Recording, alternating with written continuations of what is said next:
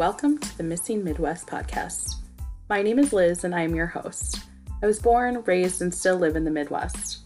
My goal for this podcast is to highlight some of the stories of individuals that have gone missing. Some of the victims you may have heard of, while others may be new to your ears.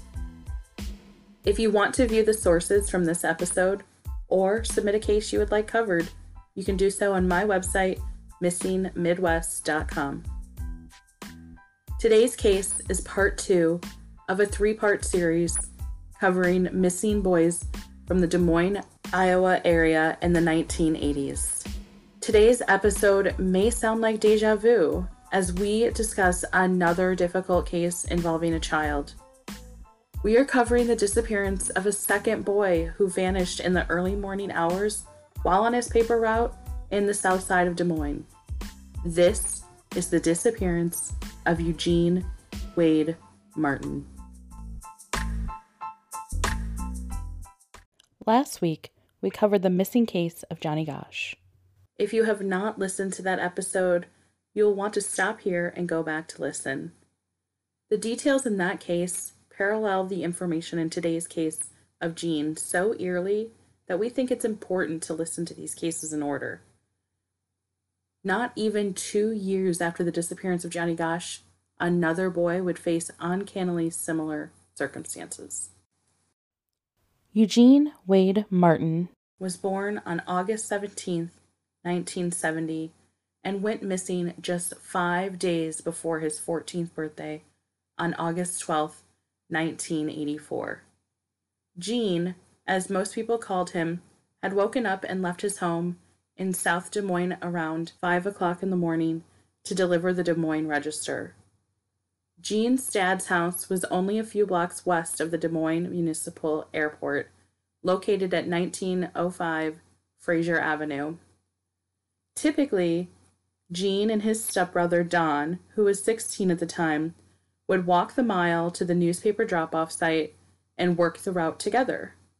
However, that Saturday, Don was staying over at a friend's house, so early Sunday morning, Gene would do the route on his own to earn some extra money to spend at the Iowa State Fair that was going to be in town that upcoming week. Gene grew up in the south side of Des Moines and was the youngest child of Don and Janice Martin. His parents had divorced 2 years prior to his disappearance after 13 years of marriage. His father remarried, and Gene was the youngest of 5 living in the home. At the time of him vanishing, he was staying with his father and stepmother, Sue. His mother, whom he typically stayed with, was a bartender. On this particular night, she was working a late shift around 3 a.m., and Gene was at his father's home. His mother lived in East Des Moines in an apartment and worked at a local bar until the very early hours prior to Gene heading out on his paper route. Janice was made aware that her son had vanished while on his paper route via an early morning call from her former sister-in-law, Linda, somewhere around 7 a.m. Janice said, "It took a couple of seconds for it to connect. I knew he didn't run away. I talked to him that Tuesday. His birthday was coming up, and he told me he wanted a ghetto blaster like his brothers." Now, just as an FYI, I did have to look up what a ghetto blaster was. It was actually a boombox, which, for those that are even younger than me, is a large portable stereo system, kind of like a giant iPod. The night before Gene went missing, he attended a movie and played at a friend's home. The friend said he appeared to be in good spirits and that Gene had left early to go home to go to bed, saying he had to get up early to deliver his newspapers. Gene was described as a very shy, caring child. And like any other young 1980s teenager, he enjoyed football, fishing, skating, video games, and TV. Gene's aunt on his father's side, Janice McDowell, said, quote, "Eugene had an ornery streak, but what healthy kid doesn't?" Unquote. From everything we can tell, Eugene was just another typical 13-year-old boy working through some growing up and gaining independence. Around 5:10 a.m., a neighbor drove past Gene, who was sitting on the curb at 14th Street and Highview Drive. For perspective, this is about 7 miles south of the newspaper drop-off point in Johnny Gosh's neighborhood. The neighbor waved at him, and Gene waved back, making it seem like he was in a good mood that morning. That neighbor also stated he had his bag with him, but didn't have any papers in it yet. Shortly after the neighbor drove past, another witness spotted Gene speaking with an older man sometime between 5:15 and 5:45 a.m. at Southwest 12th and Highview Drive, where the papers are dropped off for the carriers to pick them up for distribution. It is about a quarter-mile walk if you would take the shortcut through neighborhood yards, where the neighbor had spotted Gene sitting and where the newspapers were to be picked up for distribution. The witness that had seen Gene described the interactions between him and the unknown man as a friendly father-son conversation.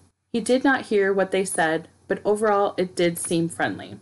All in all, 6 witnesses would come forward stating they had seen Gene gathering newspapers at that corner that morning. By 6:10, Gene's paper route manager had found his bright yellow newspaper bag 2 blocks away, back at 14th and Highview Drive. The bag contained 10 newspapers, folded and rubber banded, still in it, but Gene was not in sight. Initially, the manager did not seem concerned, as he thought he had started delivering some of the newspapers and would be back for the rest. Shortly after, the manager started receiving phone calls from the customers that they had not received their Sunday morning paper yet. The manager returned to the paper drop-off corner to see if he could spot Gene, and when he arrived, the bag with the papers was still there, but Gene was nowhere to be found.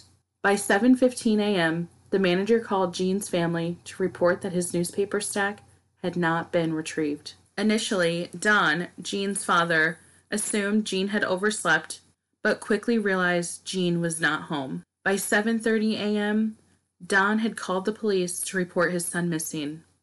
Don and his brother, Ron, had hopped on their motorcycles and started patrolling the area, schools, malls, to see if they could locate him, with no luck. Gene's parents were a typical blue-collar Iowa family just trying to make ends meet. Unlike the Goshes in the previous episode, Gene's mother and father were not comfortable in the spotlight. For the most part, they completely stayed out of view from the media and did not get overly involved with the police investigation. Unfortunately, because of this, Gene's case did not get nearly as much attention, and very few details about his disappearance were made public. In Johnny's case, Noreen Gosh, Johnny's mother, created a website, wrote a book, went to Washington, D.C. to push for laws regarding missing children. Well, Gene's parents really shied away from all of this.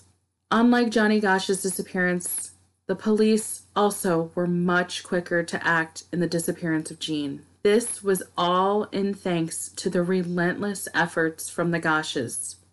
Just a few weeks prior to the disappearance of Gene, the Johnny Gosh bill, requiring law enforcement act immediately when a minor is reported missing, had been passed by the Iowan government. Police were able to respond as soon as Gene's parents reported him missing. Don said that the morning of his son's disappearance, the street in front of their house filled with police cars. The search appears to have started by around 8:40 a.m., which was still 3 hours after Gene's last sighting. Even though the police acted much more quickly and were treating his disappearance as an abduction, there is still a significant gap in time from when Gene was last seen to when the searches began. Within 5 hours of knowing of Gene's disappearance, the neighbors had flyers made with Gene's photo printed on them and put up around town. Within days, a local printer had provided thousands more posters. The community really came together, and they raised money for a very large reward to anyone who could provide information on locating either Johnny Gosh or Gene Martin. The Martins had the help and support from the Goshes too. Don Martin was quoted as saying, "They know what we're going through now, and they know what we're going to go through." The police had also set up a special phone hotline where tips could be called in around the clock. They received hundreds of tips and spent weeks walking across Iowa farmland for any clues relating to missing Jean. From day one, the police were treating Jean's disappearance as an abduction, and they couldn't help but tie the circumstances to that of Johnny Gosch's. But they still refused to give the Gosches the same type of treatment. The FBI stated, generally, the person is an introvert, a loner, who may or may not be extra guilt-ridden on what he does, but will not turn himself in. Shortly after Jean's disappearance, his father hired a private investigator. The PI was a former Des Moines police officer. Unfortunately, the PI was unable to come up with any clues on Jean's disappearance, and with money being very tight, he ended up being fired by the Martins. The leads would come and go without any concrete proof of where their son was. The first major lead came in regarding a rough-looking green car that was seen in the vicinity of Jean's last sighting. The vehicle was driven by a young, white male, believed to be in the age range of 20 to 30 years old, with short, dark hair parted down the middle and with 2 to 3 days of beard growth. The man was reported for possibly following 2 young women in the area. The car was last seen around 5 a.m. between 14th and 18th Street, which is in the vicinity of Jean's disappearance. However, within days, that man was identified, and his story about being in the area was because he was dropping off his wife at work. However, within days, that man was identified, and he had a story about being in the area. He said it was because he was dropping off his wife at work, and it was verified. So, because of this, he was no longer considered to be involved in the disappearance. Now, we know that Jean was spotted having what seemed like a lighthearted conversation with a man around 6:10 a.m., but the man he was chatting with is described as between the ages of 30 and 40 years old, Caucasian, 5 feet 9 inches tall, clean-shaven with a medium body build, and medium-length hair. The description of the man in the green car was quite different than that of the man seen speaking with Jean near his newspaper pickup spot, so it does appear that the police had done their due diligence in ruling out the man in the green car. Strikingly similar to the circumstances of missing Johnny Gosch, it appears the case could have been a joint effort of multiple men trying to abduct Jean, but the man in the green car does not appear to be part of this possible narrative. 6 months after his disappearance, police had released information regarding 2 men they were trying to locate for questioning. They believe they may have been at minimum a witness to Jean's disappearance, but nothing came of it. These men were never found. More leads came in, believing Jean was spotted with a man and woman in Seattle, Washington, traveling in a red Mercury Marquis with California plates, and another sighting in Arizona. These leads would also be dead ends. A year after the disappearance of their beloved youngest son, the Martins' relationship with the police wasn't on good terms. They believed the police were not doing enough and were concerned they were no longer looking for their son. The case had gone cold as quickly as he had disappeared. The police did say they received nearly daily sightings of both boys, and, quote, no matter how nebulous, we run it down. At the time, they said they had 25 police officers and 16 FBI agents on the case. They had conducted many searches of the area, but nothing seemed to come up regarding Jean. The FBI agree that they were not close to solving the disappearance a year after he went missing. One agent stating, well, we haven't found the kid. There's not a whole lot else to say. The Des Moines Register had made changes in an attempt to ensure the safety of their carriers. They reduced the number of routes each district manager was handling. This would allow them to check on each route more often. They also required the district managers to carry a visible badge, and they were having more meetings. Rules were put into place, and incidents were being more closely monitored and reported. The Register posted safety rules for carriers advising to use well-lit streets and to not take shortcuts through dark alleys or vacant lots, to be aware of their surroundings at all times, and of course, to stay away from strange cars and to not talk to strangers. They were told to not turn their back on anyone who was annoying them, to tell them that their parents will call the police if you aren't home within a few minutes, They also advise customers to leave their porch lights on. Personally, I think this is generally just really good advice, and I'm glad that they were trying to take the abduction seriously. However, I do think more could have been done to help avoid children being out on their own. Oftentimes, this was in the early morning hours when it was still dark. Maybe they could have distributed whistles to the carriers or required a buddy system to deliver the papers, having kids meet up at the home before going to the newspaper sites and then distributing the routes in pairs instead of on their own. Or maybe set a minimum age, or just not allowing children in general to be delivering newspapers. Johnny's stepbrother said, "I just wish someone would step up and say something. It's been too damn long." Well, I couldn't agree more.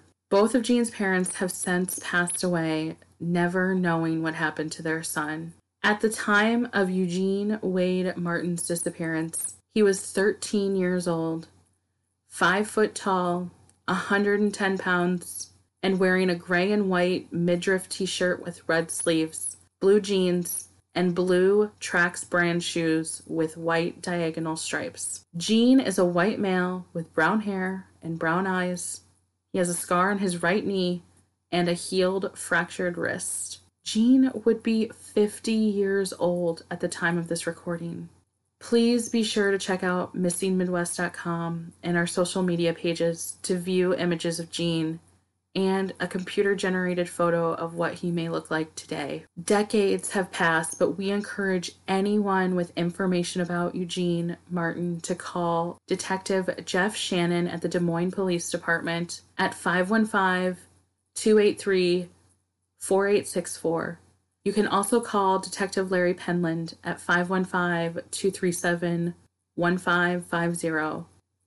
And if you want more information about the specifics of Gene's case, you can find it on Iowa Cold Cases, The Charlie Project, or the Doe Network.